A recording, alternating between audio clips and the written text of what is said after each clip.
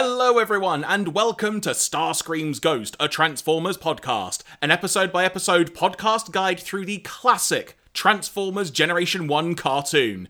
I am Jeremy Graves, and joining me as we continue our journey through the depths of Season 3, it is my good friend, Mr. Andy Hanley. Good sir, how the devil are you doing this week?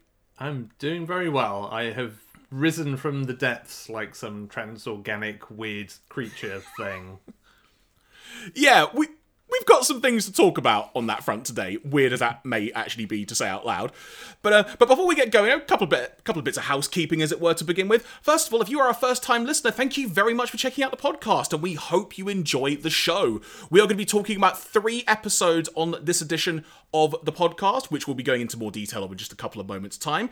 If you like the podcast, do make sure you tell a friend and make it known that you can find the show on the likes of Apple, Spotify, Google, Amazon Podcasts, you name it, we've done our best to try and get around as well, like Stitcher and the like. But if there is a platform of choice you would like the podcast available on, do let us know and we'll see if we can do that. You can also find a complete video version of this podcast on YouTube. If you simply go on YouTube, search for Starscream's Ghost Podcast, you should find us just fine. Speaking of YouTube, the episodes that we watch and the order that we watch them in are dictated by the Hasbro Pulse YouTube channel. It's the 100% legitimate way to watch the Transformers Generation 1 cartoon. And Andy, today we are going to be delving specifically into episodes 18 to 20 of Season 3, which have the following episode titles: Dweller in the Depths, Nightmare Planet, The Ultimate Weapon. Before we sort of get into these in a more granular sense, Andy, overall thoughts on this crop of episodes? Yeah, I think all of these are pretty solid in their own ways. Like, I feel like this is another set of episodes that would be the sort of perfect, distillation of, this is kind of what watching Transformers is like for the most part. Of like, they're episodes with some decent ideas, some decent execution, always feels like it needs another 10 minutes or so to really kind of flesh out and finish off its story. Maybe some disappointing kind of endings to them. One of these, I swear, we're suddenly going to come back and find it's a 2-parter, and the second part is like lost somewhere else in season 2, because it very much felt like it. But like, all of these like we were missing the middle act, didn't it? Yeah, it's like all of these stories felt like they needed a little bit more breathing space and sort of have to be a bit abrupt, which is, as we have mentioned many times before, kind of the issue with having your 20-minute cartoon of, like, if you have any sort of ambitious idea, the chances of you managing to turn it all around and compress it all into that runtime is a big ask, and they don't usually pull it off perfectly. So, interesting thoughts on that, and this is kind of related to all the episodes in many, well, 2 of them, the first 2 that we're talking about today. We've talked about it before, where in Season 3 they started introducing sort of the character-centric video packages at the end. Sort of the montage of the various characters. For one of these episodes, I don't know why in hindsight I didn't note it down, but the Hasbro Pulse video, the episode itself was 16 minutes long. Yeah, it has a very long package at the end, which, feels kind of doubly bizarre, given what we've just mentioned. Which, again, I think just fed into part of my, like, maybe there's a part 2. But, I don't think there is. But please correct us if we are wrong. Yeah, these episodes, I will say, there are some really... this seems to be a recurring theme if you're a regular listener, but there are some very interesting and fun ideas. I like the fact that we get a bit more... Somehow, Andy, we get some random other Cybertronian lore that we somehow didn't know about, or, more to the point, the Transformers didn't know about themselves. I liked those. There were some very... This is a dumb thing to phrase it as, but... some very, very kids cartoon stuff in this crop of episodes. But it's interesting because by comparison, and it's a theme in Season 3 we've had, Andy, there's still some proper body horror in like 1 or 2 of these episodes. It doesn't pull punches at certain points.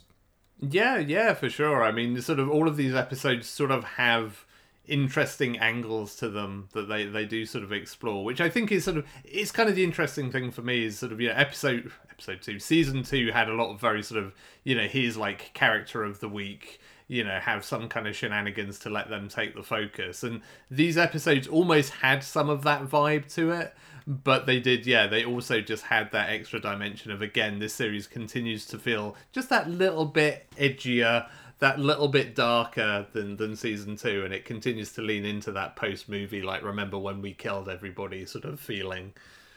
Yeah, because you want to know why, Andy? Because it's the year 2005 in Transformers lore. That's why.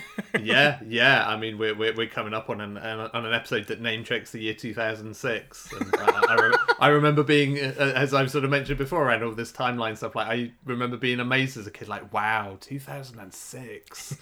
Like, imagine what will the world be like then? And as it turns out, I would have regretted knowing the answer when I was a kid. But that's all other conversation.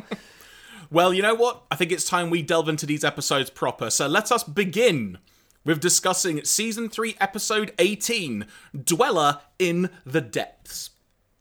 First thing I want to know, Andy, with regard to this, and it's not actually delving into the story specifically, I just, as I'm one to do, go on the TF Wiki, because we like to discuss some trivia notes after the fact. Apparently, this episode was entirely animated by Toei Animation. And it shows, because it looks like a really good episode. Like, the character designs, again, like lots of original character designs that we'll get into here that are all pretty cool and nifty. And yeah, just like the general animation quality. Yeah, I didn't look up who the studio was, so I wasn't sure it was Toei, but it's like, oh, this was not an ACOM animated episode, that's for sure.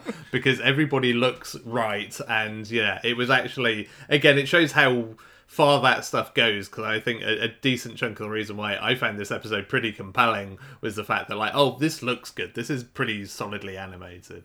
Yeah, I noticed it from the get-go, and I immediately thought, who the heck animated this? And it's interesting, because going back to, I think we discussed it in the Five Faces of Darkness episode, when we kind of talked about the studio change, there was mention in the notes that we were reading that there were other studios involved, but I just thought Toei were gone completely. I didn't realise they still cropped up, and in fact, I think if I remember correctly, they're also involved in one of the other episodes that we're talking about today as well, in like a sort of small capacity. But I just genuinely thought that Toei were gone completely following the movie. Yeah, I knew they were doing kind of like, some production work, and I think there's maybe like 2 or 3 episodes that they're kind of like the primary animation studio on in season 3, but I could be wrong. But yeah, certainly vastly reduced. But yeah, it's very much a like, the good old days. Remember when Toei was animating this show? The other interesting note about this episode: are you aware of who the writer is for this episode? I am not. Did you go to school with them? Did they teach you? Oh, no, it's nothing like that this time, no, believe me. But no, the writer, when I saw it come up in the opening credits, it was Paul Dini, and I immediately thought, wait a second. Did a bit of a Google, and just to clarify, because I feel it's worth noting this, Paul Dini is an American writer and producer, and together with Bruce Timm, he is best known for several acclaimed Warner Bros. /DC Comics animated series, such as Batman the Animated Series, Superman the Animated Series, Batman Beyond, bunch of other Batman-related bits and bobs as well, and Justice League. He was a writer and story editor on ABC's popular television series Lost, and is the co-creator of Freakazoid. With Tim and Steven Spielberg as producer, as well as the story editor for Tiny Toons Adventures, one of Spielberg's other animated productions. So, also, fun note, because I love these games as well, Dini is also the sole writer for the Batman video games Arkham Asylum and Arkham City. Huh. So, in terms of pedigree, as soon as I had this confirmed, I thought, right, we're in for a ride on this episode, because I love pretty much everything I mentioned when it comes to previous work that was said there. So I knew we were in for a ride, and I think this episode backs that up perfectly. Yeah, and I mean, it's interesting, kind of given that this is an episode that does kind of lean quite hard into sort of, Transformers lore stuff. And I mean, again, it introduces a whole new thing. It makes full use of what season 3 has been doing from the get-go of like, great, we've got the Quintessons now, we can just use them to be like, oh, by the way, did we ever mention this other race of robots or organic beings that came into existence? And yeah, I think when it's done well in an episode like this, it really works well. But yeah, this is definitely a really well written episode. Again, probably only constrained by its runtime. So yeah, it kind of makes sense that it was somebody who went on to do a lot of good things. So let's delve into the story. We begin on Cybertron, with the Autobots, at this point comprised of Ultra Magnus, RC, Springer, and Perceptor, having just successfully installed and activated Perceptor's new power core for Cybertron, which he says should be able to triple the planet's energy reserves and help the Autobots be very self-sufficient. Through further dialogue about the potential dangers of this power core, Perceptor assures his comrades that every precaution has been taken to ensure it is safe, but if there is a problem, they have an emergency lever, quite literally, that they can pull, kind of looks like the flight stick you would have in a fighter jet, for example, and that will eject the core into space. A short distance away in their ship, we see a few Quintessons watching on, disgusted by the success and progress of their creations. One of the Quintessons specifically saying, "A remarkable accomplishment. It makes me hate our rebellious constructs more than ever." One of the other Quintessons in the room then unveils a plan to release the Dweller, one of the early biomechanical experiments called transorganics that were developed by the Quintessons that predate the creation of the Transformers. To be a bit more specific, a quote from specifically what they were saying.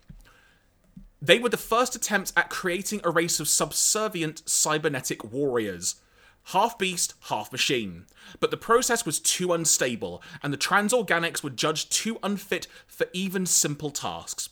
One transorganic in particular, originally designed to be an energy siphon, turned on us, and in the fight, that's when I lost one of my own faces to the beast.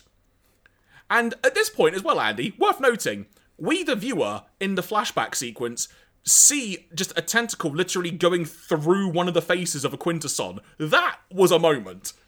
Yeah. And again, that's just a really nice little bit of kind of scene setting, because, you know, we've seen all these kind of like multi-faced Quintessons, their 5 faces of darkness, etc., and like, yeah, it's just a really nice little narrative kind of point that, you know, this episode would have been perfectly fine without it, but it just gives a little extra frisson to it in terms of the sort of the threat of this whole Dweller thing, and just the idea that a Quintesson can kind of lose a face, basically. And yeah, like you say, it is illustrated in a appropriate manner, I guess. But of course, there's more to the story, because we then hear that the remaining transorganics that they weren't able to destroy were eventually sealed away in a hibernation chamber deep within Cybertron. With the legend of the Dweller now being revealed, the question is, how would they release it without themselves being destroyed? And of course, that was asked by another Quintesson, to which the one who unveiled this plan just went, "Oh, of course, we'll leave that to the Decepticons." Yeah, I love that. It's just their catch-all for everything. Like, I would just trick the Decepticons again. Galvatron's an idiot. I'll just do whatever. More on that in a second, Andy, about Galvatron being an idiot. So, we then go to Planet Char, where Galvatron is lamenting his Decepticon troops, let's just call it like it is, the Sweeps, for their incompetence at being able to recapture Cybertron. Timeout. Andy, unless I've really just made this up in my head, have we not discussed many episodes at this point where Galvatron has tried to destroy Cybertron? Yeah. I mean, I guess, you know, maybe some of that therapy in the last batch of episodes kind of did the trick a little bit, and maybe he's chilling out a bit. It's like, oh, maybe we should just go back to taking it over again, and rather than just blowing the whole thing up. At this point, the Quintessons then just randomly beam down, which clearly adds to the thought of Char not only being a desolate wasteland, but also clearly has zero planetary defense, quite simply. Yeah, I mean, I guess the Decepticons still don't really have a lot to offer in terms of kind of building these things. But yeah, you'd have thought that the crew that like built a new like base every week back in season 1 would be able to knock something together, but maybe not. But that inverse the Earth energy that they kept stealing. Yes, yeah. I mean, I guess that's the thing, right? They don't have any sort of energon to call their own, and they can't just go and, you know, rob another oil refinery on Char. So the Quintessons beam down, and we get the following dialogue exchange. Quintesson says, "Greetings, Decepticons. We have come to make you an offer." Galvatron responds with, "Quintessons! You betrayed us to the Autobots. Why should we listen to you? Note from me, Andy. Good point, Galvatron. Why should you trust the Quintessons? At least you've learned that much. Quintesson responds with, haha, please, Galvatron. You can't lay one bad experience on the doorstep of the entire Quintesson race. Besides, how can you be so certain that we are the ones who betrayed you? To which Galvatron responds with, well, you do all look alike. State your offer.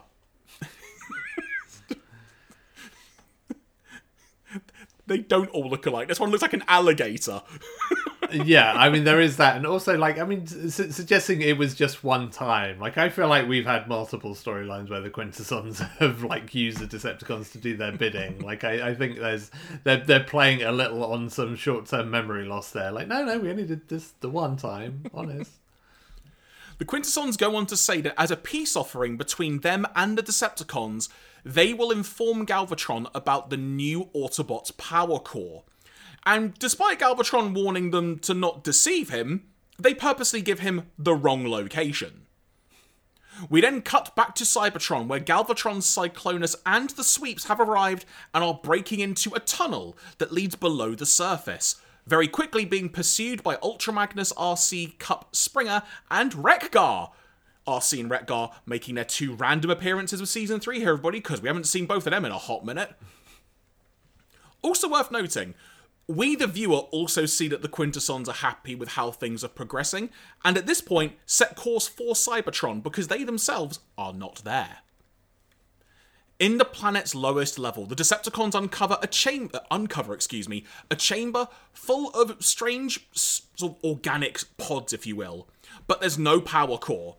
Realising they've been tricked, Galvatron does what he does best, Andy. He just shoots first and asks questions later about what the heck is going on, blasting the chamber's machinery and the pods, in turn releasing the transorganics from their long slumber. Scourge is the first one attacked, and we come to see that they look similar to what I've written down as sort of mechanical zombie versions of various creatures. For example, there's sort of King Kong with long tentacle arms. There's a bear with metal claws and a mechanical face. A metal worm that I wrote down that looks something like a cross between a giant bug with a bear trap on its back, has 4 green arms, and then there's also a weird metal bird, and I don't even know what this means, Andy, but a rock snail? That's what I wrote down, but there we go. Yeah, I really like all of these character designs. They're all pretty kind of good. I mean, especially, kid me would have been like, oh, these all look really awesome. And even grown-up me is like, yeah, this is pretty good. We've had some kind of ropey designs for, these sort of, one-off monsters in previous episodes. It's no, these are pretty solid. I can get into these guys. So what I'm hearing here, Andy, is good monster designs, Toei animation. Just saying. Yeah, funnily enough, who could have foreseen this? So the monstrosities tear into the Decepticons, but then turn on the Autobots when they arrive moments later. Galvatron saying, "Come on, let the Autobots serve as a sacrifice," as they leave them to have to fend for themselves. So, at this point, Autobots are being left to deal with the creatures. Decepticons have now fled to another chamber, having just blown a hole in the wall, trying to search for a way out, only to encounter, conveniently, the most powerful of the monstrous experiments, the Dweller, as it's noted here by the TF Wiki. A giant energy leech that drains living creatures of their energy. In quick order, the Dweller drains several of the Sweeps, also turning them into a grey version of each of themselves, kind of I think we've seen before, Andy, when a Transformers spark has gone out, or quite frankly, when they died, like Optimus Prime, Yeah, exactly. And and this is an interesting... It's an interesting one because I'm always kind of a bit of a sucker for this. I didn't even mean to make that pun, but I'm a sucker for the whole energy leeching idea. It's always kind of, I don't know. There's something about it that appeals to me. It's not the only time this will happen in season 3 either. So yeah, I don't know. It's a cool concept, and of course it takes a rather predictable turn with this episode, but I think it kind of makes it work. I agree. as far as concepts go, it's not something that we've seen happen too often in Transformers. I think I'm trying to figure out, we've maybe seen it once or twice at best before this, across all 3 seasons so far, unless I've just really drawn a blank on some really bad episodes. Yeah, no, I don't think there's been any specific... Certainly not this kind of thing. Like, I feel like there have been occurrences that have maybe, like, drained the energy of a character or something. But yeah, nothing on this kind of scale, I don't think, really. I mean, beyond... No, I guess even Unicron doesn't really do that. It just eats everything, so... He just devours. Yeah, exactly. Another interesting character trait, if you will, about this Dweller is after he's effectively sucked all the energy out of the Transformer, he then sort of puts them in almost like it's a weird comparison to make. It's almost like a chamber or a pod on its back, which at first you're like, okay, are you just gonna like keep siphoning the body? Like what's going on there? But that becomes clear in a few moments. The remaining Decepticons run back to the other chamber, where the Dweller has followed and immediately starts trying to siphon Ultra Magnus, and Wreck-Gar frees him while shouting, Andy, and I got a kick out of this, "Yo, Joe!" from G.I. Joe. Yeah, that's a very smart use of that character to cross-promote properties. I'm a fan. But ultimately, Wreck-Gar is the one that gets siphoned, and as do all of those trans-organic monsters that we spoke about, which, in their case, rather than turning grey, any organic parts of them are effectively just vaporised. They're gone now. So literally, they lasted barely half a scene, Andy.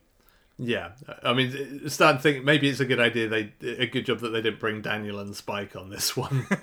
Which is, I mean, imagine that on top of all the other kind of horrific things we've talked about in this season. It's like, oh yeah, all the humans got vaporized in this one. Yeah, it's like maybe the writers were thinking, you know what, Daniel's had a hard time this season. Let's give him an episode off.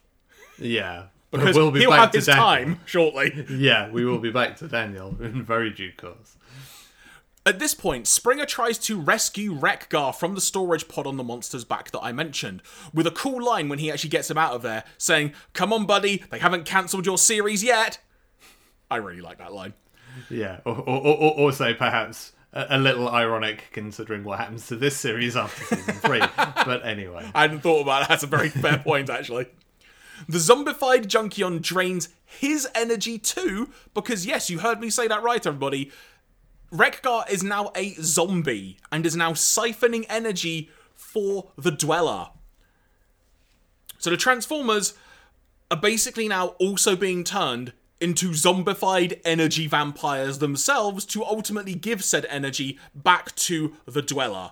Kup is also lost to the vampire horde at this point as well, as he saves RC from being siphoned, and ultimately RC and Magnus are the only 2 unvampiric Autobots, that's a very bad way of phrasing that, and manage to escape. Pause it there for a second, Andy, because there's a lot of dialogue, or a lot of just there to take in.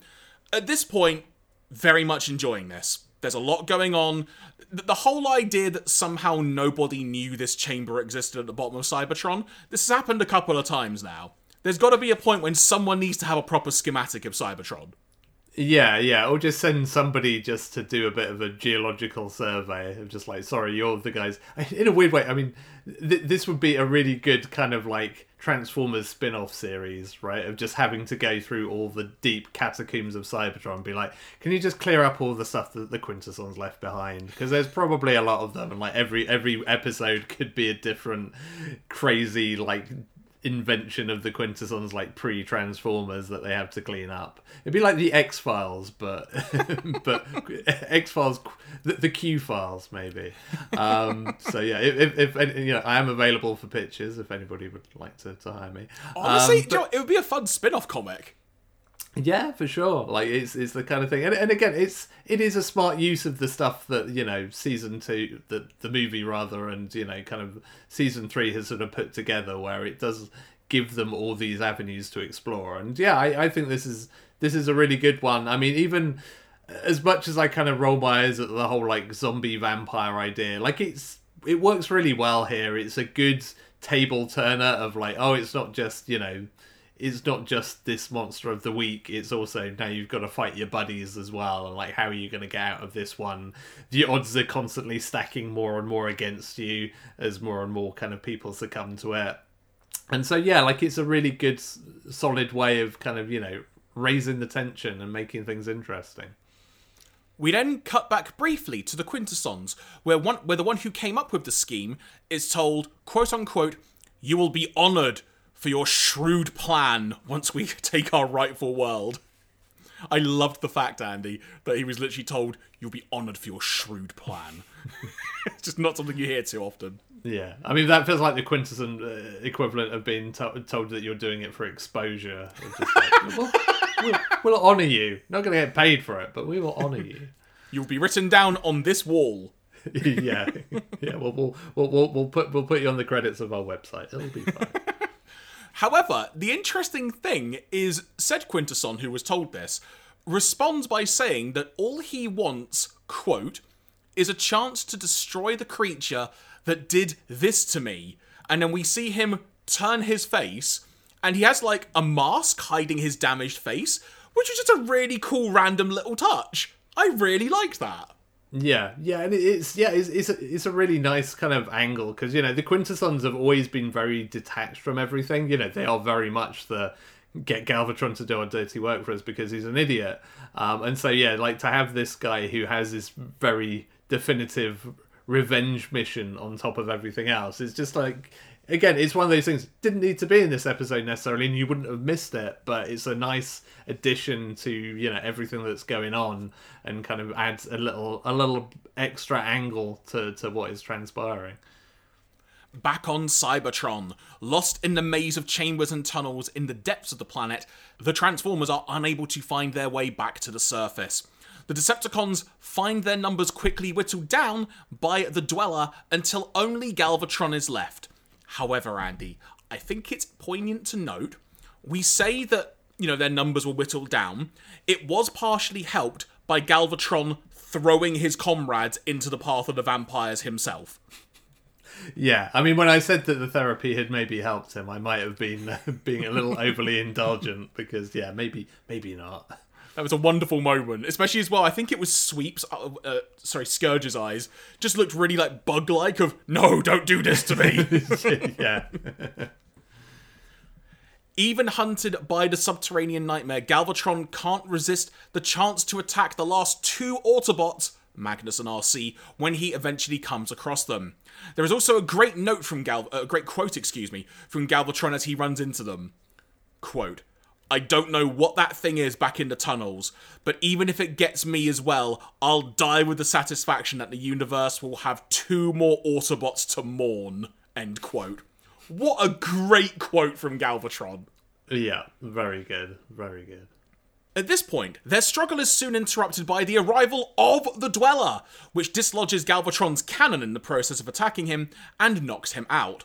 RC then grabs Galvatron's arm cannon and just starts blasting quite rapidly. Just lots and lots of fire going on, eventually creating a big hole in the wall. But can we just say how cool that moment is? Like, it's so kind of it reminds me of whenever anybody stole like Megatron's cannon. There's something incredibly satisfying about seeing those big old weapons just getting grabbed by somebody else and just randomly blasted. I very much enjoyed that.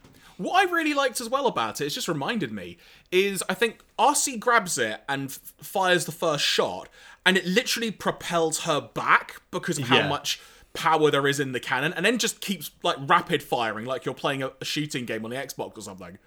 Just hammering the R2 button. Yeah, the whole like feeling of recoil and kind of the kickback of that weapon is really good. And then that she just kind of carries on just like from the floor just firing. It's a really good shot. And again, it's like a thank God Toei animated this episode, because otherwise it would have been some robot that maybe might have been RC doing something, and who can say. At this point, the Dweller is now heading through that hole that was blasted in the wall, which is apparently as well towards the power core. Magnus and RC then decide to just leave Galvatron, Magnus saying, I'll send the Junkions for him later. The two Autobots make it back to headquarters where they update Rodimus Prime and Perceptor on the situation. But at this point, the energy vampires just burst in right behind them. Perceptor, being the scientific whiz that he is, quickly determines that the vampires are suffering from a unique form of energy depletion, and that a power surge should restabilize their levels. Which I really like that basically the solution to this is just that they're hangry. And that it's like, yeah, same. Like, that's pretty much where I'm at if I've not had my lunch and I'm a bit low on energy. Relatable. At this point, we get a weird moment because the Autobots form a sort of like a chain by holding hands, and then which leads to Perceptor essentially digging in his screwdriver into like a power socket, I've written down. And then just electrocutes them and just creates a giant electrical storm in many ways in that headquarter office. Yeah, it's quite. I mean, I feel like maybe they saw that episode with Soundwave and Galvatron holding hands and was just like, we got to get some of this, and then not realizing that Perceptor was just going to stick a fork in the socket at the end of it. But hey, whatever works. But hey, it did work, Andy, because now they all get back to normal. Cyclonus, Scourge, and the Sweeps, and then kind of like, the heck is going on here? And then just dive out of a window to escape. Quite literally. Also, I should note, the Sweeps go back very quickly to Galvatron, who at this point is now doing his traditional, retreating, fleeing from the planet thing. I did wonder if for a moment they may have gone, should we add a line of dialogue going, hey, Galvatron, look, I'm a follower of yours. Can you not sacrifice me to vampires, please? Yeah. Well, I mean, to be fair, like these are the same people that almost sacrificed Galvatron to the inhabitants of Webworld a couple of weeks ago. So I mean, it's kind of horses for courses at this point. Meanwhile, the Dweller is breaking free to the surface of Cybertron, and it's growing in size from all of the energy it is absorbing, and is rapidly heading for Perceptor's generator. Knowing that it's going to be unstoppable once it's attached itself to the generator, Perceptor uses the emergency eject switch to launch both the generator and the Dweller into space. At this point, we then cut back to the Quintessons, who are getting closer to Cybertron, and they're a little bit puzzled to see that there's still energy readings coming from the planet. One of them sort of going, it should be done by now, what the heck is going on? And of course, Andy, the tables turn on them when the Dweller randomly just latches and attaches itself to their ship, and basically is draining it dry. We cut back to the Autobots, who are working to recover from the loss of the power core, but they do all highlight it's a small price to pay to be rid of the creature for the fact that they're still alive. And the episode ends basically with another shot of the Quintesson ship, just being consumed by this creature, and then it fades to black. Yeah. So, I mean, are we going to talk about the fact that the Autobots have unleashed an energy-draining monster into the universe? I've literally got this written down. Because this is why I felt like this was going to be a two-parter, because it feels like part two should be like, okay, now we got to go and deal with this thing before it drains the entire universe of energy. And that would have been a really cool, like, part two of, going through space to find it draining all these planets and finding a way to kill it. But it's just like, no, it's just like, well, glad we got rid of it. Like, it's a bit like taking the big poisonous spider and just, like, tipping it into your neighbour's house and then being like, oh, got rid of the spider. And it's like, well, yes, but also... So let's venture onto the TF Wiki to see some interesting trivia notes relating to this episode specifically. First of all, not a spoiler in many ways, but just an interesting note. Along with the episodes Grimlock's New Brain and Big Broadcast of 2006, this is one of several episodes in which the Autobots are hard at work at restoring Cybertron. So this looks like it's going to be a recurring theme going forward, Andy, which I'm cool with. Fun note here. There is an unusual hint of sarcasm in Cyclonus' voice when he delivers the line, Galvatron, I'm relieved you got away, my lord. Almost as if the unquestionable loyal Cyclonus is getting a bit tired of always being used as cannon fodder. Yeah. There's definitely an undercurrent going on there, which I do enjoy. So, There is some notable lovely artwork in this episode, such as the Quintesson's face being destroyed, RC straining against the Dweller's web, and the damaged sweep falling to the ground, getting extra amounts of loving mechanical detail. There's careful shading on lots of characters, and plenty of dynamic poses and well-proportioned characters. I've got to say, one of the other things that made me think who was doing the animation for this episode, I think it was the opening scene when they kind of showed them all standing by a window. And then they have the moment where RC has got a reflection in the window, which I think she says, there's Rodimus's signal, and it's clearly not Rodimus outside, but whatever. But there's just a moment where there's a really good reflection in the window, and you suddenly think, oh, there's budget or a good studio with this episode. Who is doing the work? I need to know. Yeah, for sure. It's like all of that stuff really helps carry it. Galvatron comments that all the Quintessons look the same, yet this episode features some of the more disparate designs in place of the usual five-faced Quintessons. Yeah, I mean, it is kind of ironic that this is the episode they really deviate. So, I'm not sure if this is going to be a bit of a spoiler-filled thing for an upcoming episode, but I'll read it anyway. In similar fashion to the big broadcast of 2006, this episode was adapted by Marvel as a fill-in comic issue. It was never published, but held in reserve as a backup, quote-unquote, in case of a deadline emergency. Inked and uncoloured pages from this adaptation surfaced online in 2015, and while generally faithful to the episode, several differences are notable. Rodimus, not Springer, is shown giving the signal to activate the power core and reacting with a wow! I just mentioned that as well. I'm glad I did pick that up. The Quintessons have got a completely different design. And when Magnus orders Galvatron to halt, Galvatron's, of course, Ultra Magnus, response has a logical concluding line, it gives me a better aim. Presumably, that was cut from the episode for whatever reason. And finally, Andy, something we've had good fun with in recent podcasts. Let's look at some of the foreign localization, as it were, when it comes to what the name of this episode would have been. So, in English, known as Dweller in the Depths, basically the same title in different languages. In French, it was called The Monster of the Depths, which I kind of like. There was also, I like the Italian, so there's a couple of dubs like we talked about before in Italian. The first dub, apparently, called it Terror from the Deep. I'm pretty sure that's like a Doctor Who episode as well, but... Is that not like a Goosebumps book or something? You know? Yeah, that is kind of generic also.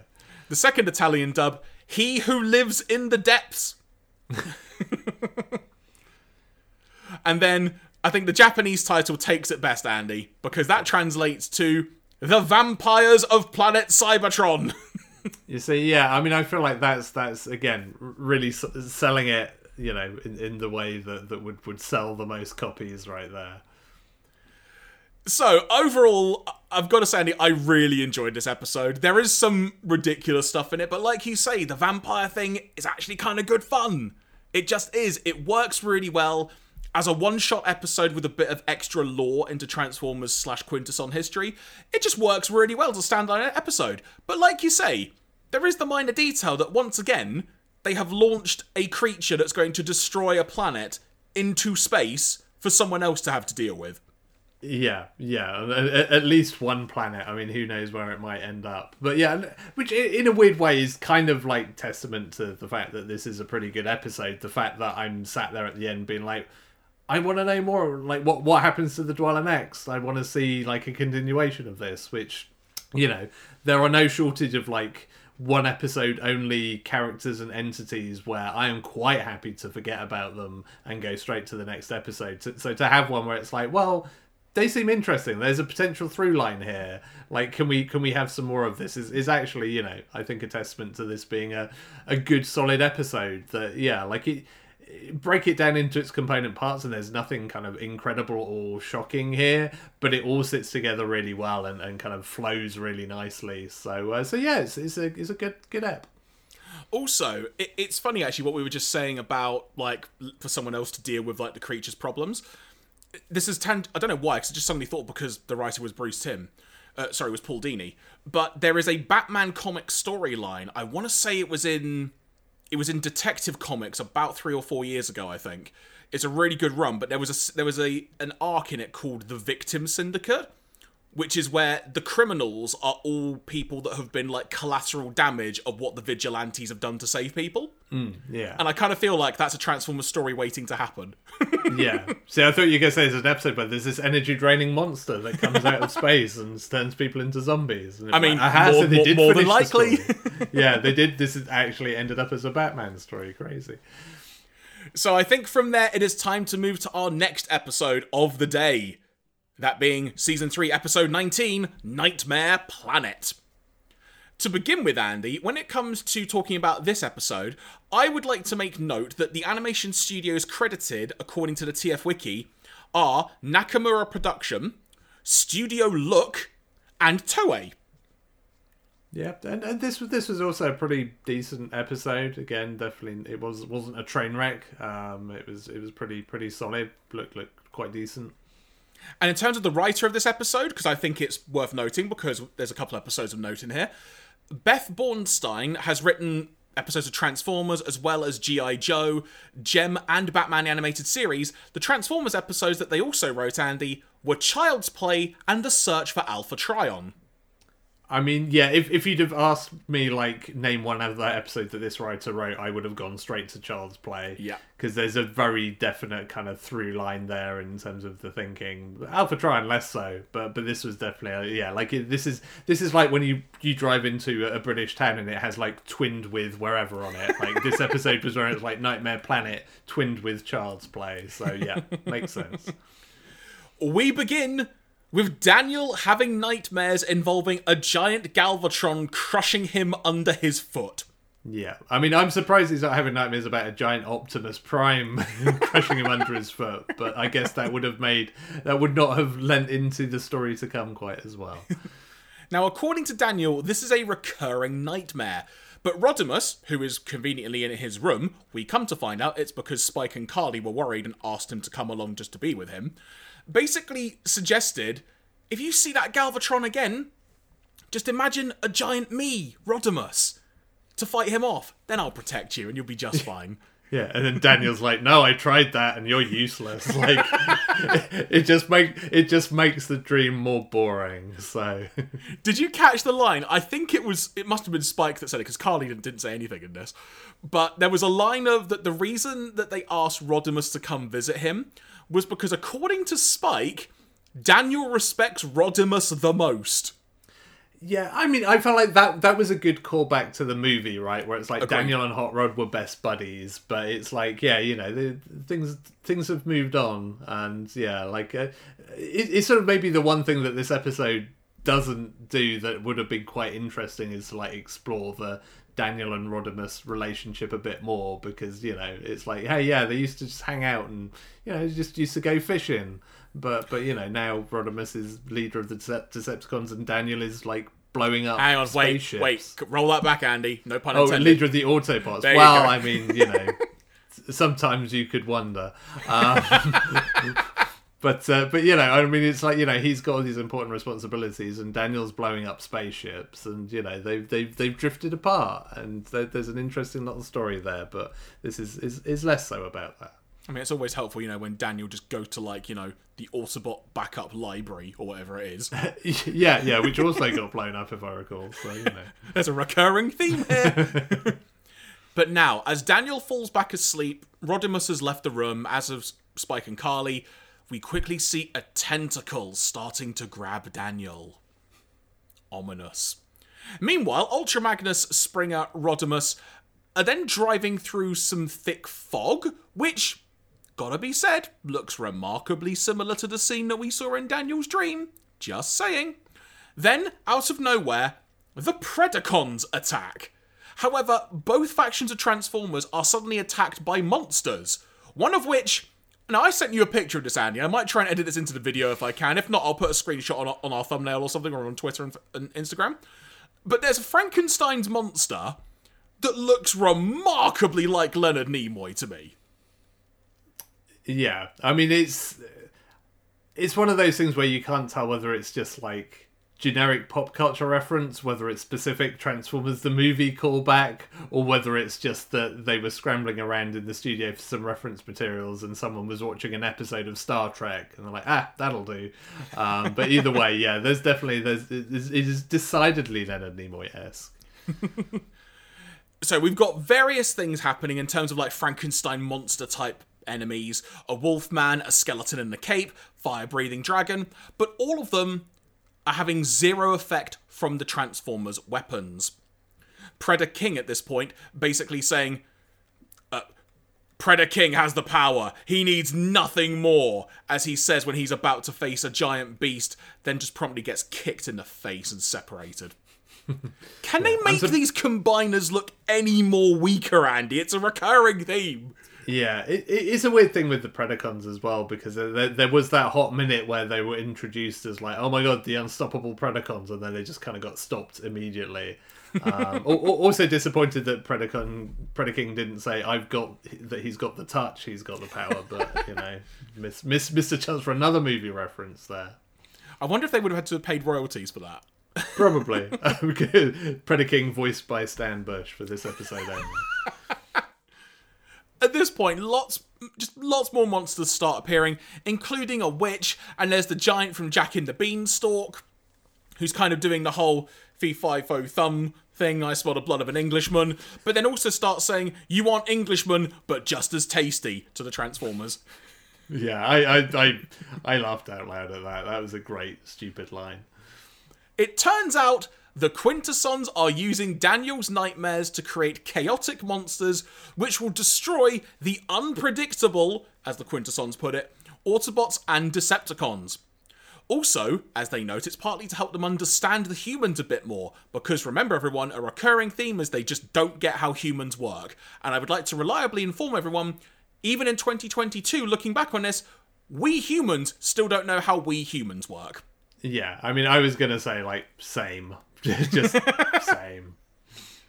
Throughout all of this commotion, Springer and Razorclaw are randomly captured and taken by the flying fire-breathing dragon to a castle. While there, they meet a princess who looks a heck of a lot like Carly, but isn't Carly, literally isn't Carly, who is chained in a dungeon, whom Springer unbinds.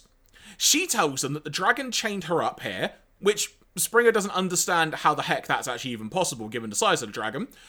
And then when he says he wants to know where they are, she responds by saying, that really doesn't matter, does it? But if you can defeat him and return me home, my father the king will pay you a large sum of gold. When she said that, Andy, I went, she's a traitor. She's going to betray them, because who else says that doesn't matter? It's like, what do you mean? Yeah, definitely something iffy going on there. And also, what's going on with Daniel's subconscious that he's dreaming up these characters as well? I have questions. Maybe he needs to go to Web World. There you go. I will also note, did you catch Razorclaw's response to when he heard about the large sum of gold? I don't think I did. It was simply, and I'm going to try and do this verbatim, just, gold? It seems like that would be more of a swindle thing, but I guess the Combaticons weren't in this episode. That's the next episode we get to talk about swindle. Yeah, we get our swindle moment. Springer then responds with, I'll do it, milady, and for no reward. To which Razorclaw then responds back with, speak for yourself, Autobot. Now, we haven't really touched on this too much at the moment, but as we said, it's the Quintessons that are trying to harness a machine's power and whatnot to amplify Daniel's dreams. As we'll come to realise during this episode, there are various settings on this machine as to how much intensity the nightmares that Daniel was pumping out, I guess is the way to phrase it, is pushing out. We have the settings, Andy, I noted down because of how the console looked, of 1, 2, 3, 4, and 1. Which I don't know if that was meant to be a fancy way of writing down end or 7 or something, but either way, there is a max setting, but to me it just looked like the number 1. Yeah, I mean, maybe that's just their safety thing. It's when you have the dial on a gas hob, and so there's no, if you turn it up too high, it just kind of turns it off again. Maybe that's what they're doing there, just in case. Maybe the Quintesson's very safety conscious. Also, we'll note that that not Carly did go on to say that there is a magic lance hidden in the castle, and it can kill the dragon that brought them all there. Remember that, everybody. That's all I'm going to say. Just remember that. Back at the battle on the outside, Rodimus, Magnus, and the Predacons are being threatened by a witch and a giant, as mentioned previously. They manage to dodge a blast from the witch that turns the giant into a toad, and Magnus then finds it wasn't Magnus, I think it was Rodimus actually, finds a bucket of water, which then destroys the witch. Then like a giant snake monster appears from the ground, nearly swallows the Transformers, and then there's just lots and lots of enemies and stuff happening and going on. But each time, they're able to sort of get a bit of an upper hand due to a random occurrence. In one instance, a biplane randomly turning up on the scene, with there being a familiar face piloting the plane, which I wrote down as, that's Season 2 Spike. Quite simply. Because it turns out that Daniel's subconscious mind is helping the Autobots get through all of these predicaments. Somehow he is fighting the Quintessons machine, which the Quintessons are less than happy about. So they turn up the energy to number 2. Back at the castle, Springer is trying to find a way out of their prison. Razor Claw has just simply decided to wait for the guards to come, and then Springer thinks of a plan and requires Razor Claw's help. Not that Razor Claw wants anything to do with this. Like, literally, just more than done with this nonsense already. Back with Rodimus and co. They all continue to fight their way past various creatures like Venus flytraps and such. And there's also how do you describe these, Andy? I've written down really odd bootleg-looking fused circus creature clowns. I mean, that's probably as succinct a description as you're going to get out of anybody for that. So, sure, well, let's go with it. Let's go with that. Now, the only good thing about these characters, Andy, is they did randomly throw some giant bouncy balls at Predacons to knock them down. Yeah. Again, the incredibly strong Predacons. So, just a quick note here in terms of how I've written down my notes. There's a lot of back and forth between scenes going on, so in an effort to try and help make the discussion a bit more concise, I've tried to combine various scenes that have happened over the course of the next few paragraphs, so if from your perspective, Andy, this goes a bit loopy, that's why. So, Rodimus, Magnus, and the Predacons find an abandoned amusement park, and they head into the fun house that has a wall of mirrors.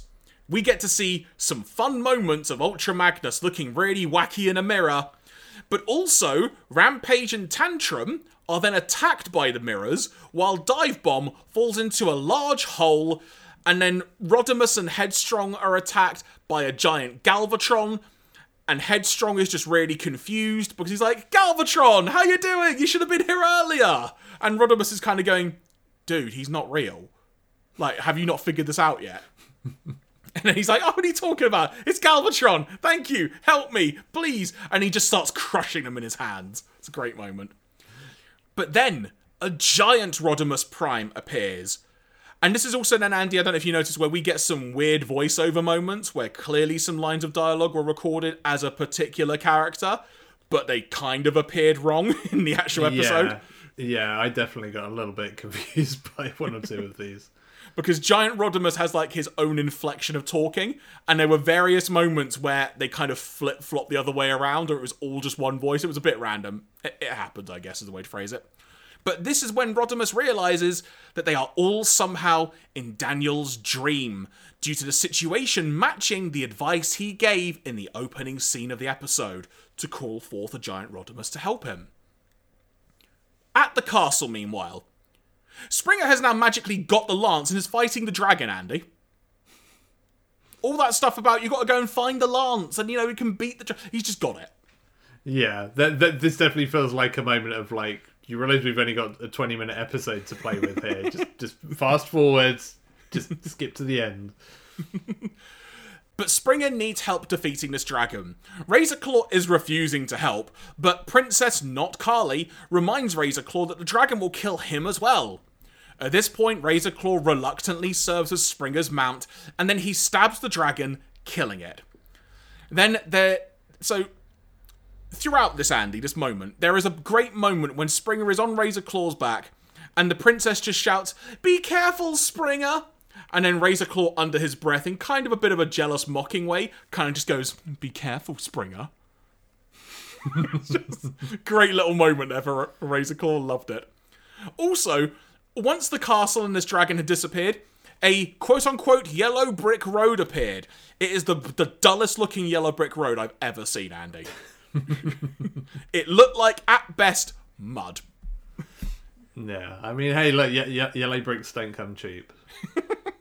Meanwhile, Rodimus is calling out to Daniel, and shocked by the revelation that Daniel was trying to help save the Transformers in his nightmares, the Quintessons now set the machine to its highest level, which will likely kill Daniel. The dream world begins to deteriorate. Princess Not Carly guides them through the storm because somehow she's the only one that can communicate with Daniel now. Don't know how, don't know why, ignore that fact, everybody.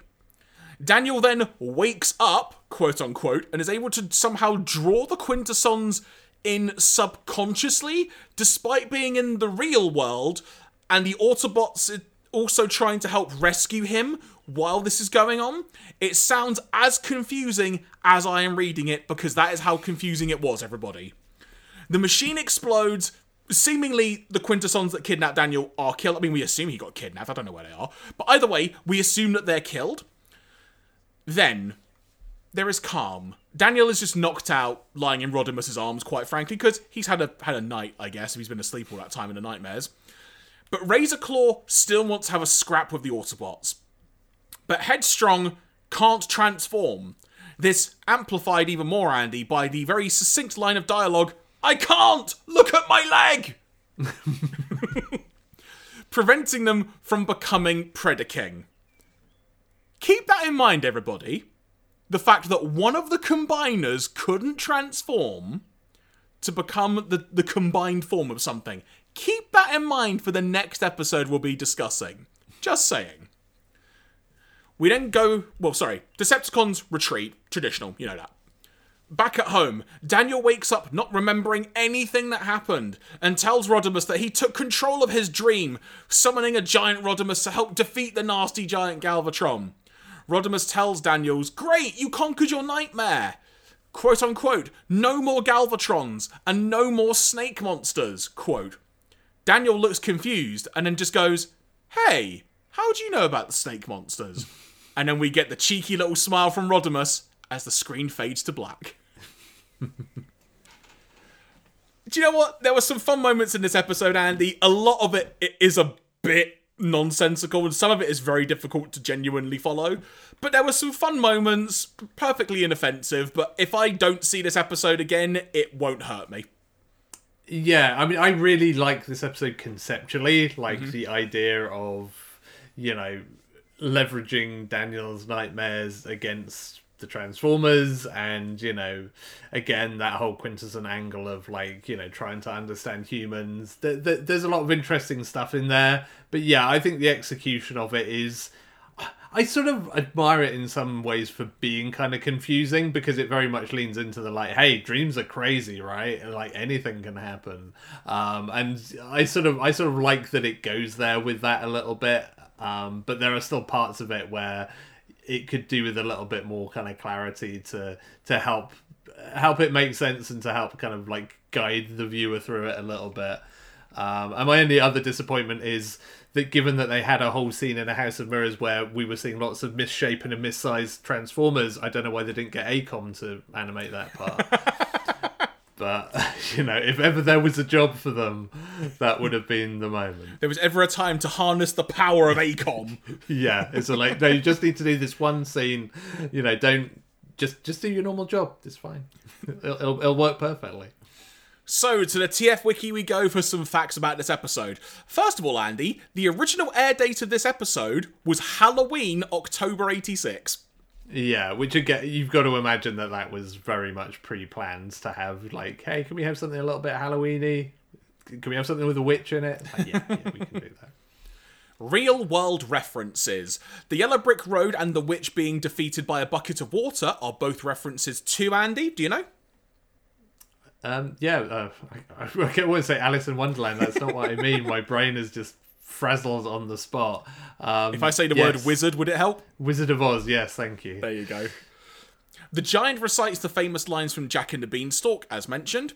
And in terms of sound effects, the Death Star super laser from Star Wars is the sound effect as Dive Bomb flies over the bootleg clowns that I mentioned. Yeah. In fact, I was having a conversation with somebody just the other day about like random Star Wars sound effects turning up in like various media, anime, cartoons, other movies, the whole thing. Like there's a lot of banked sound effects that you would just often randomly see turn up, and it always amazes me how people can use those and think, we can get away with this, because immediately you'll always think of the Star Wars version of it.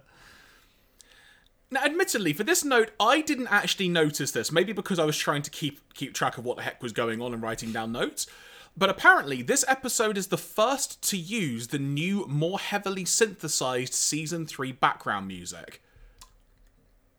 Well, I don't think that's true for us, because we've had other episodes that have had that music. Oh, sorry, I should clarify, but sorry, that's the note on the TF Wiki, but from my perspective, I just didn't notice the music in general.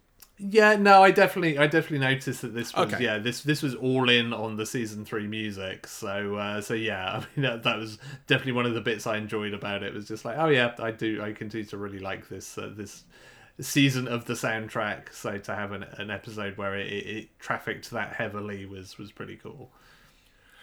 So Springer acting as a knight is at least an unintentional pun, because the German word for knight in a chess game is Springer. So, localizations, what do we get on this? So, reminder, it's called Nightmare Planet in English. In French, it was known as the Nightmare Planet, as it was in various other territories. Even in Japan, Andy, it was simply called Nightmare Planet. Though, wait, there's an additional note here. You know what? I'm just going to read this note verbatim, Andy. Okay, let's see how this goes. The episode this is for Japan, again, just to clarify. This episode features an original Secret Files of Teletran 2 segment exclusive to the Japanese version. It focuses on the Predacons, Protectobots, Aerial Bots, Stunticons, and the Combaticons, and is really long.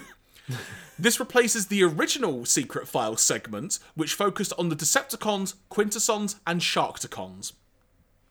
Which I guess is the one that we got at the end of the Hasbro Pulse version. Yeah, I guess that's true. So yeah, maybe they've kind of added that in. So in Italian, this episode in in the first dub in Italian, Andy, this episode was simply known as Nightmares. Then in the second dub, The Planet of the Nightmare. Okay, yeah, I mean that's. Yeah, that is fair. I'm sort of a bit disappointed that, the Japanese version wasn't just called like, oh no, Daniel makes a witch or something. That was sort of what I was expecting. Oh no, giant Galvatron! yeah, Galvatron gets really big. Oh no. So overall, in fact, thinking about that note about the Secret Files bit from Teletran, I think this was the episode I was referencing where the timer stopped at like 16 minutes. Yeah. If memory serves, which kind of makes sense for everything that happened. That said, as we noted, Andy, there is a very clear bit where there is an arguable scene missing when Springer found the lance. Yeah, I mean, you do wonder whether that was just, like, cut because they were behind schedule, or whether there was kind of a story decision to say, like, nah, that bit sucks. Like, even for this episode standards, that bit sucks. And they ditched it. Because, yeah, it is... I definitely...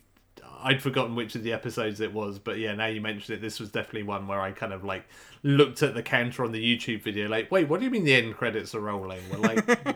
we're only, like, halfway through. And then, yeah, you get your long info dump at the end of it. This is the one where they were trying to sell toys, clearly. Yeah, well, yeah, I mean, that's the other thing with that stuff. You wonder whether there's somebody from Hasbro looking over their shoulder and it's like, not enough toys in this one. Can you just, like... Actually... push some of these guys? Okay, hypothetical thought here. If this aired on Halloween in America, which is one of the biggest holidays in America in general... one would assume this still probably aired in the afternoon. so before kids would have gone out trick-or-treating. So if it's one of the big holidays in America, you can imagine it's probably a very good time to show a giant long advert at the end of an episode, hyping up a whole bunch of toys. Yeah. I mean, wouldn't surprise me if, there'd been some requests, or maybe just a more general sense of like, hey, there's going to be big ad slots in this episode, so your runtime's going to be cut. I mean, I don't know whether that's the kind of thing that TV stations would maybe do or not, because, normally they're given a pretty consistent runtime, but hey, it would not surprise me if something like that had happened, given the timing of it. So, yeah, like you said a few minutes ago, a really, really good concept. It's just a shame it didn't all land properly, but conceptually some very good thoughts there.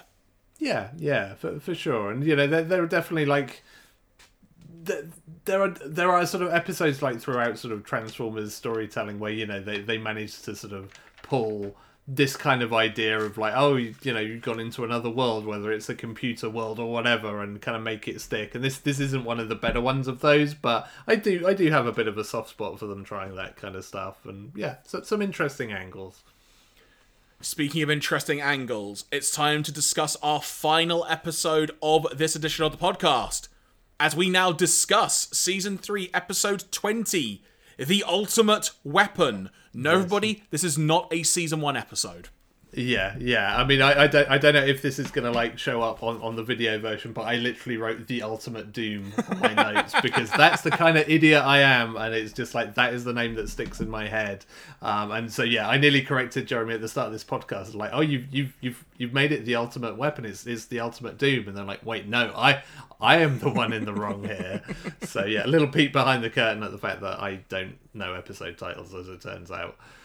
So the writer of this episode was Arthur Byron Cover, who was an American writer, and in addition to Transformers, also wrote episodes of Spiral Zone, Phantom 2040, and The Real Ghostbusters. Has also written a number of short sci-fi stories as well. Gonna be honest, Andy, out of those 3 shows I just mentioned, I only know of The Real Ghostbusters. Yeah, I feel like Phantom I've maybe seen a bit of, I feel like at some point probably, but yeah, The Real Ghostbusters is the obvious standout there. Yeah, because Phantom 2040, just doing a quick search on it, it's the old character called Phantom, who, if you're familiar with the cartoon Defenders of the Earth, it's Phantom in that, just in the year 2040. Yeah, I sort of remember that. I think that maybe came after Defenders of the Earth as a spin-off, because like, oh, he's the character everybody likes in that show, and it's like, no, this is not how that works, and I don't recall it doing very well. But also, just looking at this person's credits, they've also got a credit for a TV series where they wrote 1 episode of a cartoon called Dino Saucers. I want to know more, I must admit. Okay, let's have a look. And that could be another podcast where we watch all of Dinosaurs. Right, I'm just going to read the synopsis. So here we of this series. So, 2 factions of warriors from outer space crash land on Earth. A good one in light blue armor and an evil one in red, and an evil one of red. Oh, this is badly worded. And an evil one of red dinosaurs in dark blue armor. The good join forces with several Earth children to stop the evil from conquering this new world. Interestingly, the creator is Michael Uslan, who is also, I believe, heavily involved in the Batman franchise in terms of licensing it out. Like a very influential figure in that scene of things. Okay, yeah. I mean, I'm still just disappointed it's not a series about dinosaurs that you can put your teacup on, but I guess I'm thinking of a different kind of saucer. I mean, I've got to say, I'm looking at some photos on IMDb, and there are some interesting design choices here. My word. I will let people delve into that as they hear us talk about this. I was going to say, on a scale of 1 to GoBots, how bad is it? I mean, look, right, so the sort of the poster art for the show, I would take this over GoBots any day. Okay, well, that's right. It can't be any worse than the Rock Lords, that's for sure. So, also, Andy, worth noting, the animation studio on this episode is Toei Animation. Yeah, and it's another pretty decent looking one. Like as sort of generic as this episode is in a lot of ways, it kind of works because it's actually well animated. You can get away with it. We begin as we continue in our journey. Now, apparently, according to the TF Wiki, Andy, this episode is set in 2006, so we've kind of jumped forward in time a little bit here. But I feel the need to note that we begin in the Netherlands, which seemingly, at this point in time in Transformers continuity, Andy, is the most violent nation on Earth. Because there are bands of roving street gangs just throwing grenades into windmills for no reason. And they're unable to rely on the police. And old ladies are now arming themselves in their gardens and stuff. Desperate to try and restore order here, the police have turned to the Autobots, who seek to stem the fighting. Cue, Andy, the Protectobots. This seems like a perfect job for them. And what are they doing as we see them for the first time? They're looking at what's happening on a big screen. Which prompts them to say, quote unquote, "Why are the humans always fighting each other? It makes no sense." Another says, "If it did, we wouldn't have been asked to help the police." To which Rodimus then says, "Well, you're not helping anyone by standing here talking. Get to it." Probably the best thing Rodimus has said in quite a while. The thing I love about this, and I'm not sure whether this is deliberate or just the way it works out, I thought this was going to be a bit. I thought this was going to be a joke where they're all like, oh, look at the humans being stupid, and Rodimus was going to come and be like, guys, you're watching TV. Like, this is just like, this is just some like random like movie that they're watching. And it's like, oh no, you are actually supposed to be there. And like, yeah, Holland is somehow like a hotbed of crime where grannies are blowing up windmills or whatever the heck is going on. This is actually a thing. Okay, cool. Because I was totally ready for this to be a joke of just like, no, humans aren't that bad. But oh, actually, there's all this stuff going down. But no, yeah, apparently Protectobots just sat watching from the couch, just being like, somebody should really go sort this out. We haven't seen them in a hot minute, to say the least, and the first appearance of the Protectobots is them like just lounging around, effectively doing not their job. Yeah, haven't seen them in a hotspot minute. There you go. So, should be said, we then kind of see the Protectobots rolling out to stop the violence and whatnot, and then we get a conversation on site, if you will, between Rodimus Prime and Ultra Magnus, which includes the following dialogue. Magnus says, "You were a little rough on them." Rodimus responds with, "Yeah, I was, but things have been getting real tough lately. I've got so many responsibilities, I'm not sure I can handle them all." Magnus responds with, "But you're doing a wonderful job. Trust yourself more, and in time you'll realise you're every bit as good as Optimus Prime ever was." To which Rodimus responds with, "Optimus Prime, who could ever live up to him?" Now, I've got to say, Andy, when Magnus said, "In time you'll realise you'll be as good as Optimus Prime ever was," I literally, without missing a beat, just said out loud, "Bullshit." Yeah, I mean, what a suck up Ultra Magnus is being. I mean, it's like, come on, at least be a little more measured in it. And just like, yeah, you're doing fine. You're doing all right. But yeah, just doing a wonderful job. I mean, this is, to be fair, a really good distillation of the kind of what has been bugging Rodimus Prime all season long, and he's finally actually kind of come out and properly said it to one of his colleagues. So I do kind of like this as just a sort of, behind the curtain of Rodimus actually being kind of vulnerable in front of Ultra Magnus and being like, man, I'm having a rough time handling this job. So yeah, that is kind of refreshing to see that. Yeah, jokes aside on that, because I was joking when I said the BS thing, but this was actually, for the first time in a while, Andy, some genuine character development of Rodimus Prime, which was actually quite refreshing. Yeah, and even having like Ultra Magnus from his sort of perspective of just like, his feedback, wrong though it is, it is kind of, interesting to see the interactions between those two, and so on and so forth. So yeah, it was kind of quite a nice little moment, really. Arriving in the city, the Decepticons attack, and Blades, the helicopter Protectobot, is injured in the process. First Aid, the ambulance Protectobot, takes him back to Metroplex, or Autobot City, for the context of this episode, Metroplex, I guess, to get repaired. This is when Galvatron continues attacking. After some back and forth laser fighting, retreating... Okay, I say retreating. In fairness, Galvatron does actually say on this occasion, return to Triptychon. He doesn't say retreat, he says return. So I'll give him that one. I'll give him that one for once.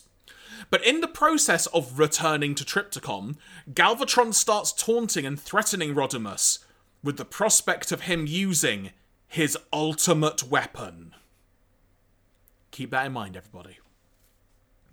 At Metroplex, Swindle randomly breaks in and manages to steal Metroplex's transformation cog.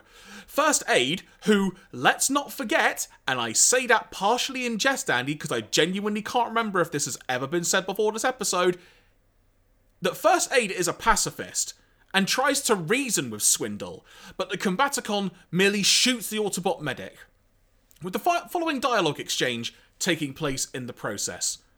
Swindle says, "I heard you were a pacifist, but I don't believe there's a Transformer who won't fight for his life." First Aid responding with, "I don't believe in fighting. I'm a medic, not a warrior." Swindle then just says, "Then you'll die for your beliefs." Short, sweet, and to the point. Andy, I mean this as a genuine question. Has it actually been established before that First Aid is a pacifist?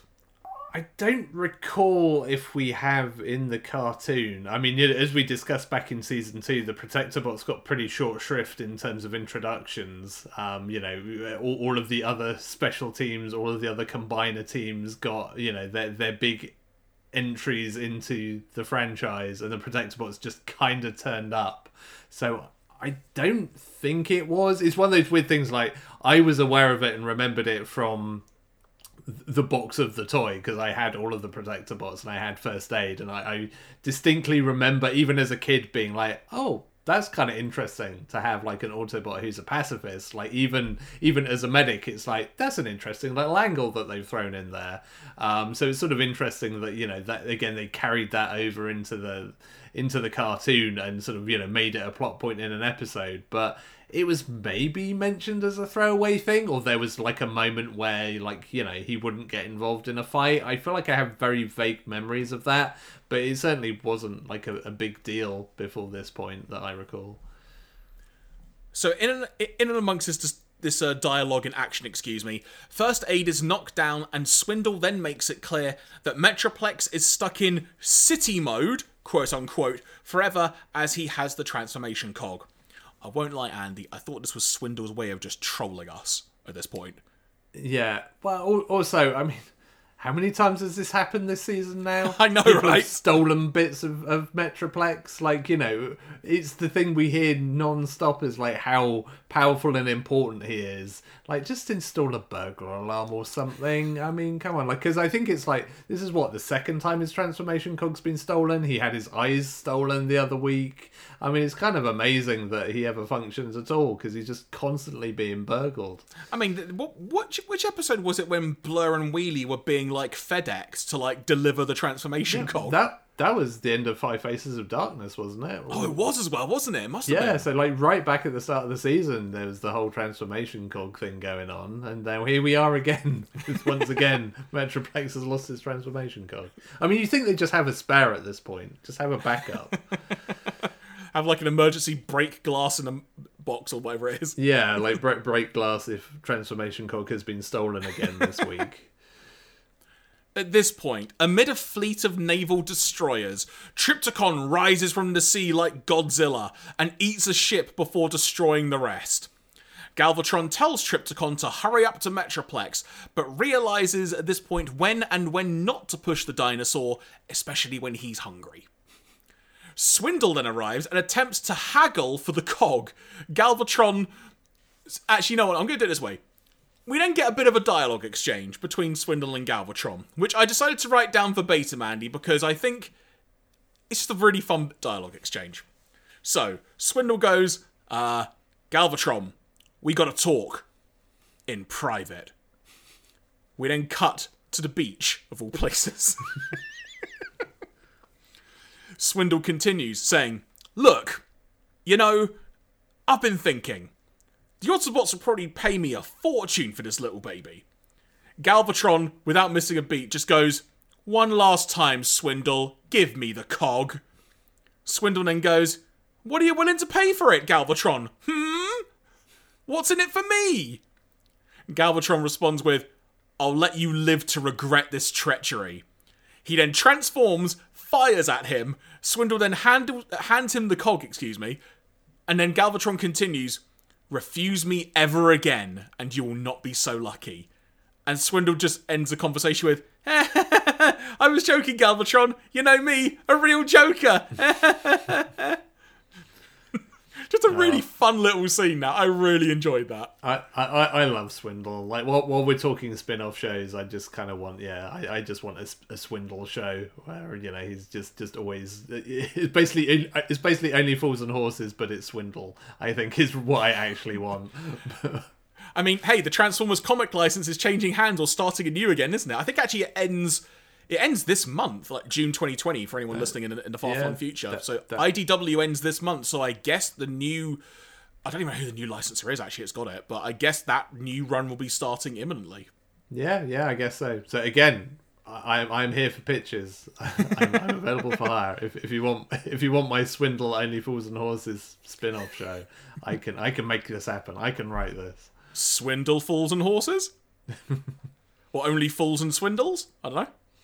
Yeah, we need to work on see, this is why Andy will get hired and I won't. As has been proven with many things, I provide the bad ideas, so only good ones are left. This is the way it works. Continuing with the story. At Metroplex, First Aid is feeling guilty over his pacifism. While Rodimus maintains that he would never force First Aid to violate his beliefs, First Aid decides to leave to clear his head. Rodimus then says to Magnus, quote-unquote, "You see, old friend, I just can't keep the Autobots together. I don't think I've got what it takes to be our leader. Maybe it's I turned in the rings to someone else." Like who was my first thought. I was I'm not really sure. I mean, we've tried Ultra Magnus, that didn't end so well. Also, calling him old friend, it's you guys weren't getting on so great until he became Rodimus Prime, so old friend might be pushing it a little bit. But I mean, again, that sort of, it's really interesting that's sort of like the unspoken thing. Like you felt like that should be Ultra Magnus's response of like, there's nobody else. Like there's no one else who's gonna do all the flashy turning into a new Transformer when you give them the Matrix thing. So you're kind of stuck with it, my friend. So, quick divergence on conversation here. Hypothetically, at this point where we are in like the season 3 continuity, if you had to pick someone to take over the leadership, who would you pick? I mean, I guess I would hope for the return of Optimus Prime. But I don't know. I mean, that's just it. There really isn't kind of anybody who would really kind of fit the bill. Because, I mean, Ultra Magnus is the obvious one. But again, we've seen what happens when he has the Matrix. He just gets blown to bits over and over again. So, he's kind of out the running. I mean, kind of Springer is a good action guy. I mean, he would probably be my choice of like charismatic leader. But yeah, there's not. It's kind of slim pickings. Metroplex, no wait, he's always losing bits, so he's no good. Yeah, it is a small roster, ironically, given how many blooming Transformers there are. Part of me also maybe thinks they could go in a different direction and go for RC. Yeah, well, I mean that again. If you would like pitches for an alternate universe story where RC becomes like the leader of the Autobots, I would be here for that. What about Pipes? We've not seen Pipes in a while. Or what about who else is left? Power Glide, Warpath, Yeah, well, like I mean, now I've turned around on the girl who loved Power Glide, then maybe I might be all for that. So If there's one thing that us doing this podcast has done, Andy, it's made you turn your opinion on that episode. Yeah, it's amazing. It's I mean, genuine like sidebar. It's the thing that I've loved about doing this is discovering episodes that I thought I didn't like and that they're actually good. So it makes it all worthwhile. Continuing with the story. Learning that Trypticon is inbound towards Metroplex, the Autobots roll out. After trudging through a lot of farmland and reaching a nearby city, Trypticon begins to menace a train, but Defensor manages to save it with only one arm because First Aid isn't there. I really like that as a touch. Oh, yeah, untime out for a second. It was a great moment to look at. It was a really super cool moment. From a continuity point of view, Andy, let's go back to the last episode, when Predaking wanted to form, but it couldn't because I think it was Headstrong had an injured leg, therefore couldn't transform.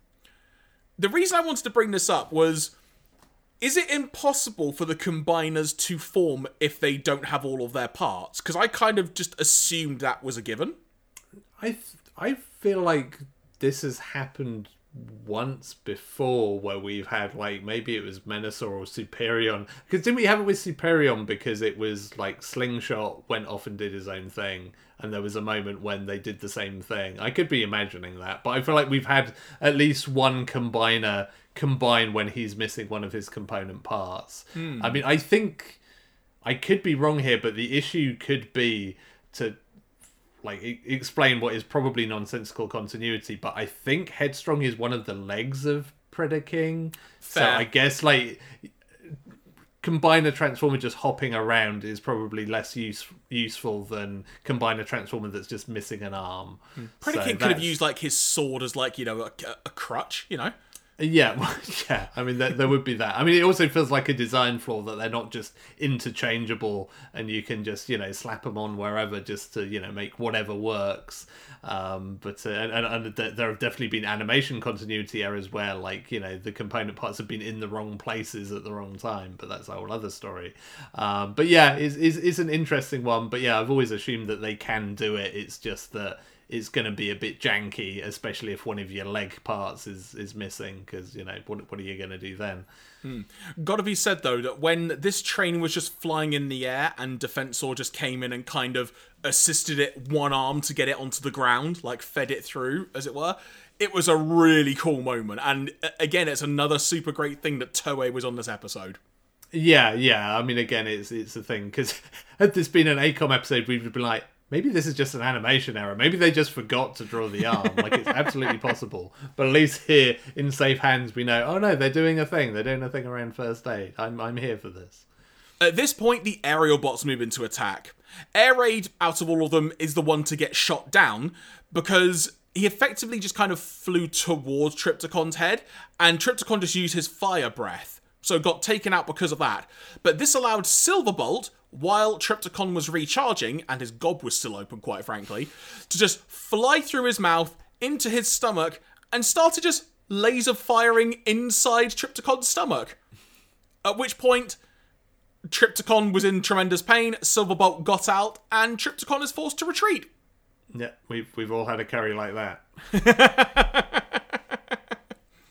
However, it's only bought them some time, as Metroplex is still the only one, ultimately, who can fight Trypticon. And he is still locked in city mode, essentially. But even when they're eventually able to get the cog back, First Aid is the only one who actually understands how Metroplex works. Seems a bit of a bad thing, guys, you know, get your process in order, just saying.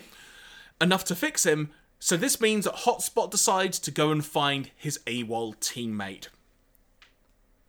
Rodimus and Magnus head for Trypticon's hiding place, with Spike and Daniel inside each vehicle posing as repairmen. We get the following dialogue exchange. Daniel says, "Hi, are you the one called Galvatron?" The Decepticon responds with, "No, I'm Vortex. Why are you here?" Daniel responds with, "We're delivering stuff to the workmen inside Trypticon?" Vortex responds with, "I don't believe you." Vortex then kneels down closer to the vehicle and starts sniffing, not even joking. Quote, "I detest the nauseating stench of Autobot fumes. So pure, so pollutant-free. Tell me the truth, human, or you'll wish you never tried to double-cross a Decepticon." Vortex then grabs the car, begins shaking it violently, and because his window was open, and also clearly because he wasn't buckled in, Daniel falls out and is thrown off a cliff. Yeah. Tune in for Nightmare Planet Part 2 coming soon. Before I should also note, the next camera cut that we see is Spike just with a shocked look on his face. It's a really good joke. Like, my son. I'm not going to do anything about this. Literally what I thought. So I've got to say, that little interaction between Daniel and Vortex was pure gold. I loved it. It was great, but also, like, if you're planning to, you know, send fake workmen in to work on, quote unquote, work on Trypticon, don't send the child. Like, have grown-up workmen who are, you know, adults. Like, who's going to buy, like, this little kid being like, yeah, I'm here to work on your boiler? It's like, no, you're a kid. Where's Carly? Also, don't just drive up in a van that is just recolored Rodimus Prime. I mean, that was like... That. It's like literally... Which, I mean, there's a whole question here of, like, can the Autobots just change the colour, their livery colour, just, like, on a whim? Because they just, like, change back at some point. It's just like Ultra Magnus and Rodimus Prime just recolored, and it's like, can you just do it? Can you just palette swap like that? I don't know. But also, like, you know, surely they could have found, you know, a lesser known Autobot like Pipes, for example, who, you know, maybe wouldn't have been instantly recognizable of like, weird that your like work van looks exactly like Rodimus Prime, but just a different color. Didn't Perceptor... Was it Perceptor that came up with, like, the sort of the spray paint that can make you look like something different in another episode? Could also have used that and look like a completely different thing. But I guess maybe they ran out of that. Maybe that's, you know, they use that can for, I don't know, the Christmas party, or the fancy dress party at Christmas or something. Like, oh, if only we kept more of that. But maybe they used it for Halloween. Yeah, exactly. Who can say? So, just to cut to the chase, Magnus saves Daniel. And then Rodimus and Magnus then distract the Decepticons while Spike and Daniel literally break into Trypticon by taking apart a panel on one of its feet, go through inside, seemingly just know exactly where to go to find the transformation cog inside Trypticon, and take Trypticon's transformation cog. As they're then running away, having completed their job, they literally bump into Cyclonus' foot, who doesn't realise who they actually are, and just believes that they're standard human workers. This despite the fact, I would say at this point, Andy, Cyclonus really does know who Daniel is. Yeah. I mean, they have... again, I almost wish they'd lent into this a bit more of like, have we met? And like, no. This is first time. But also, all of my prior comments about Metroplex and security, please, like, revisit them, but just supplant that with Trypticon. Because, again, also, probably just needs a burglar alarm in there. So, Cyclonus ends up just telling them, go that way to get to your next repair job, because that's how badly Trypticon got injured. And of course, Cyclonus carries on walking. Daniel and Spike are already getting away at this point. And then Cyclonus gets into where the cog is meant to be, and effectively realises, it's gone! But can't get them, because they've already got away. This scene was great, but utterly ludicrous. Yeah, this definitely feels like the point of the episode where they were writing it and just got to the, like, wait, how do we actually resolve anything in this point? And it's like, oh, we're going to have to take some liberties with this, so, like, buckle up. Well, speaking of buckling up and taking liberties, Andy, let's get on to what happens next. Returning to Metroplex, Rodimus is doubting himself on a decision that he makes, which is to install Trypticon's transformation cog in Metroplex. While the Decepticons at this point, because Trypticon doesn't have his cog, install Metroplex's cog into Trypticon. Yeah, this is like that thing where something breaks in your house and you've got something that kind of fits into that slot and you're like, it'll probably work. I mean, it looks the same. You know, like this component of a PC looks a lot like this one. I'm sure if I just plug it in, it'll be fine. So, now, Trypticon is more than up for battling. I think the exact line he used was, Trypticon can still smash, or something similar. They head to the battle, and then Metroplex is now ready to try and battle as well, or I should say, is sort of ready. Because Metroplex transforms from city mode, as it's phrased on the TF Wiki, but both cities... It's a weird phrase to say that.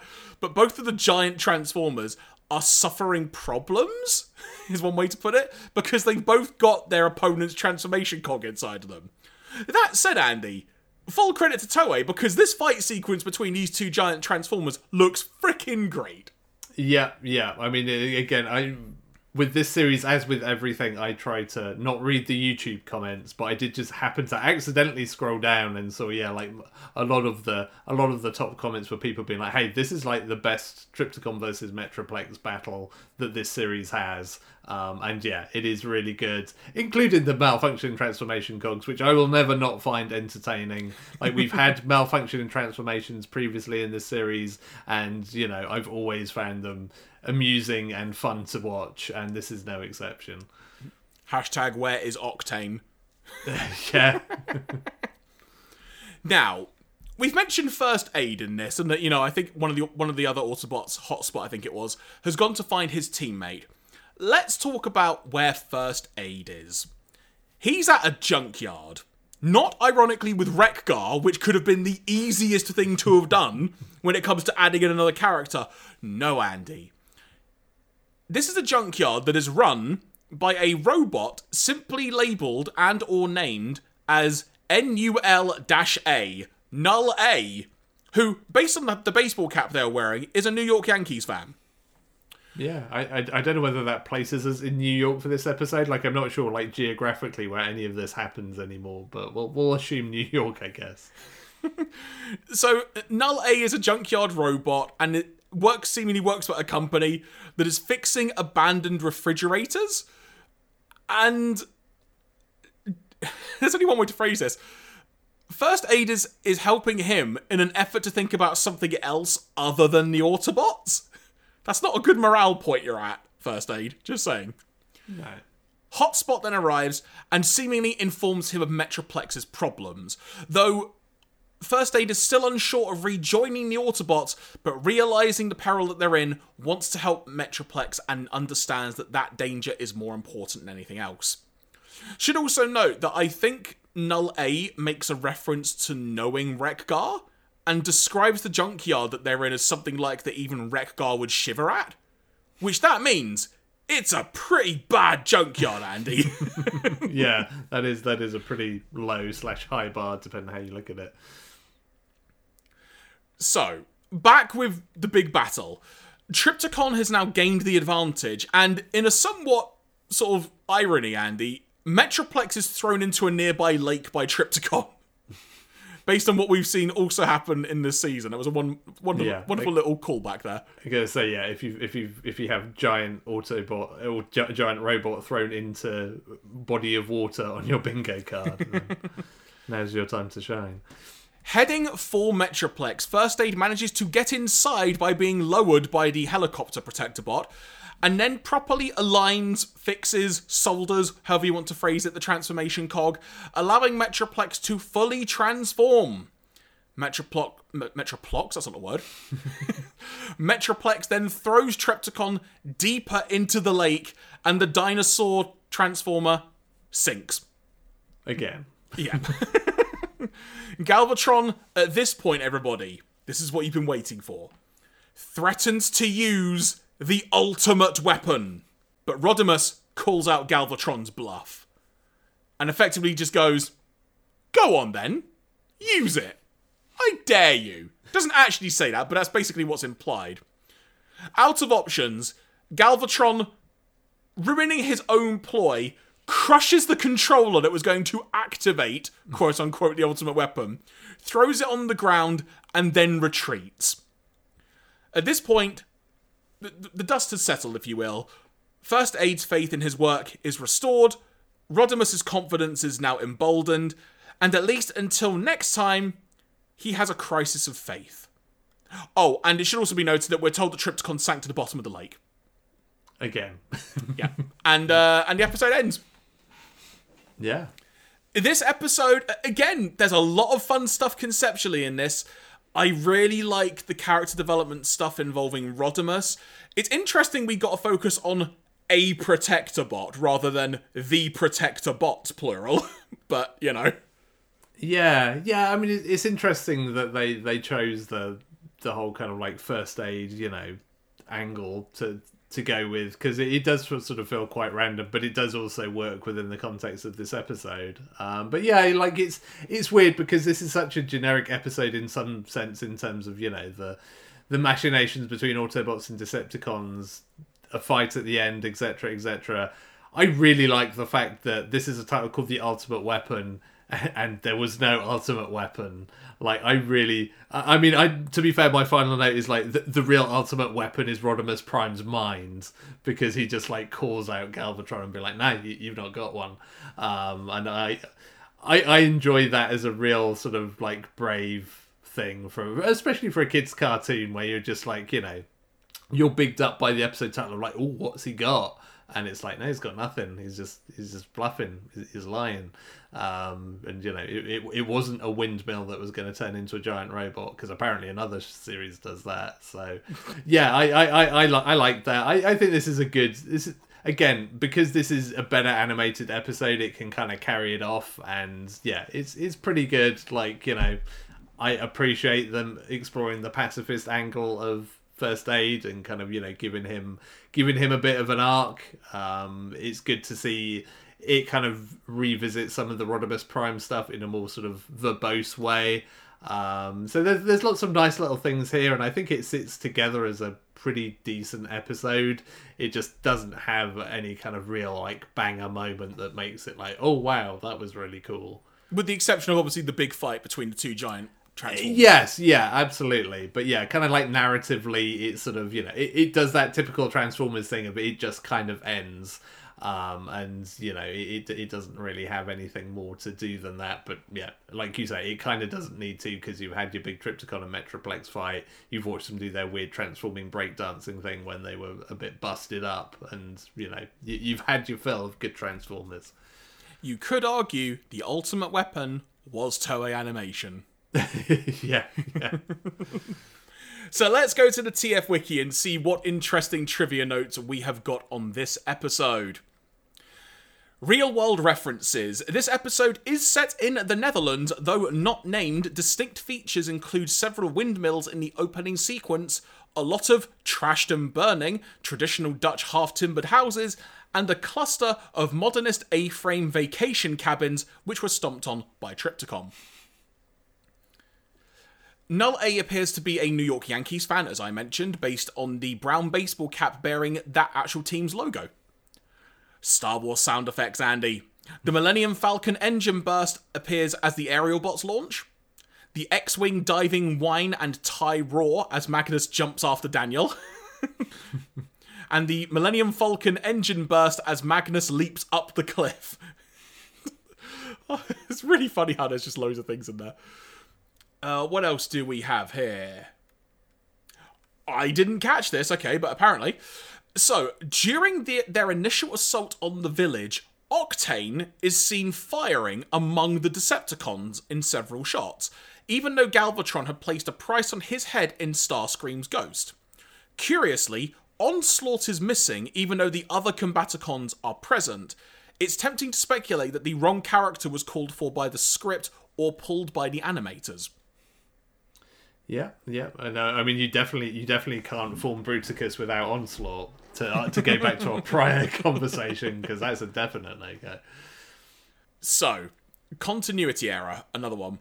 Rodimus Prime claims that only First Aid knows enough about Metroplex's internal construction to put the transformation cog back correctly. However, Pipes was the one who reinstalled it most recently, and surely Perceptor is smart enough to give it a good old go and figure it out. See, I told you we needed Pipes in this episode. There's one thing I'm going to learn by the end of the show. It's Pipes is a Dark Horse player here. So, trivia note.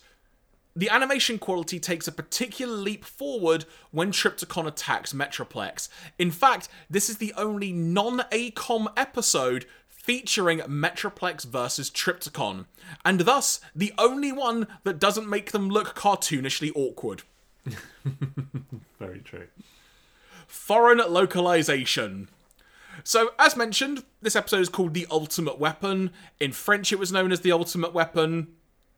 In German, there are two different names here. there's like a Generation 1 and Generation 2 version. So Generation 1, it translates as the transformation module. I mean, yeah, more accurate, to be fair, but sort of... And Generation 2, it's called the Big Bluff. Spoilers. I mean, that's kind of, maybe giving a little too much away. In Italian, the first dub called it the Ultimate Weapon. Second dub was the Final Weapon. Japan was just called the Ultimate Weapon, as it was in Mandarin. In Russia, it was called the Main Weapon. And in Latin America, which seems to be the outlier here, Andy, it was known simply as the Deadly Weapon. No, well, I mean, yeah, even less accurate than the Ultimate Weapon, to be honest. Oh, so there we go. So that concludes these 3 episodes, Andy. And a fun set of episodes to be discussing today. I had fun with those. Yeah, they were all kind of entertaining, in their own ways. And as we've said,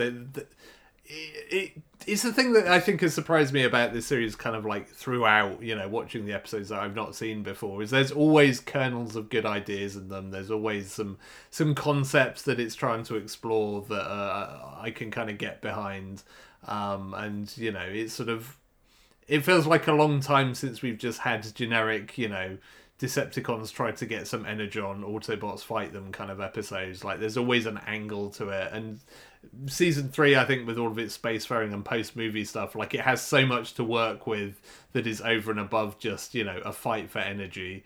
And that really kind of helps when it comes to episodes like these. So yeah, it's been an enjoyable trio, to be quite honest. But what is next, everybody?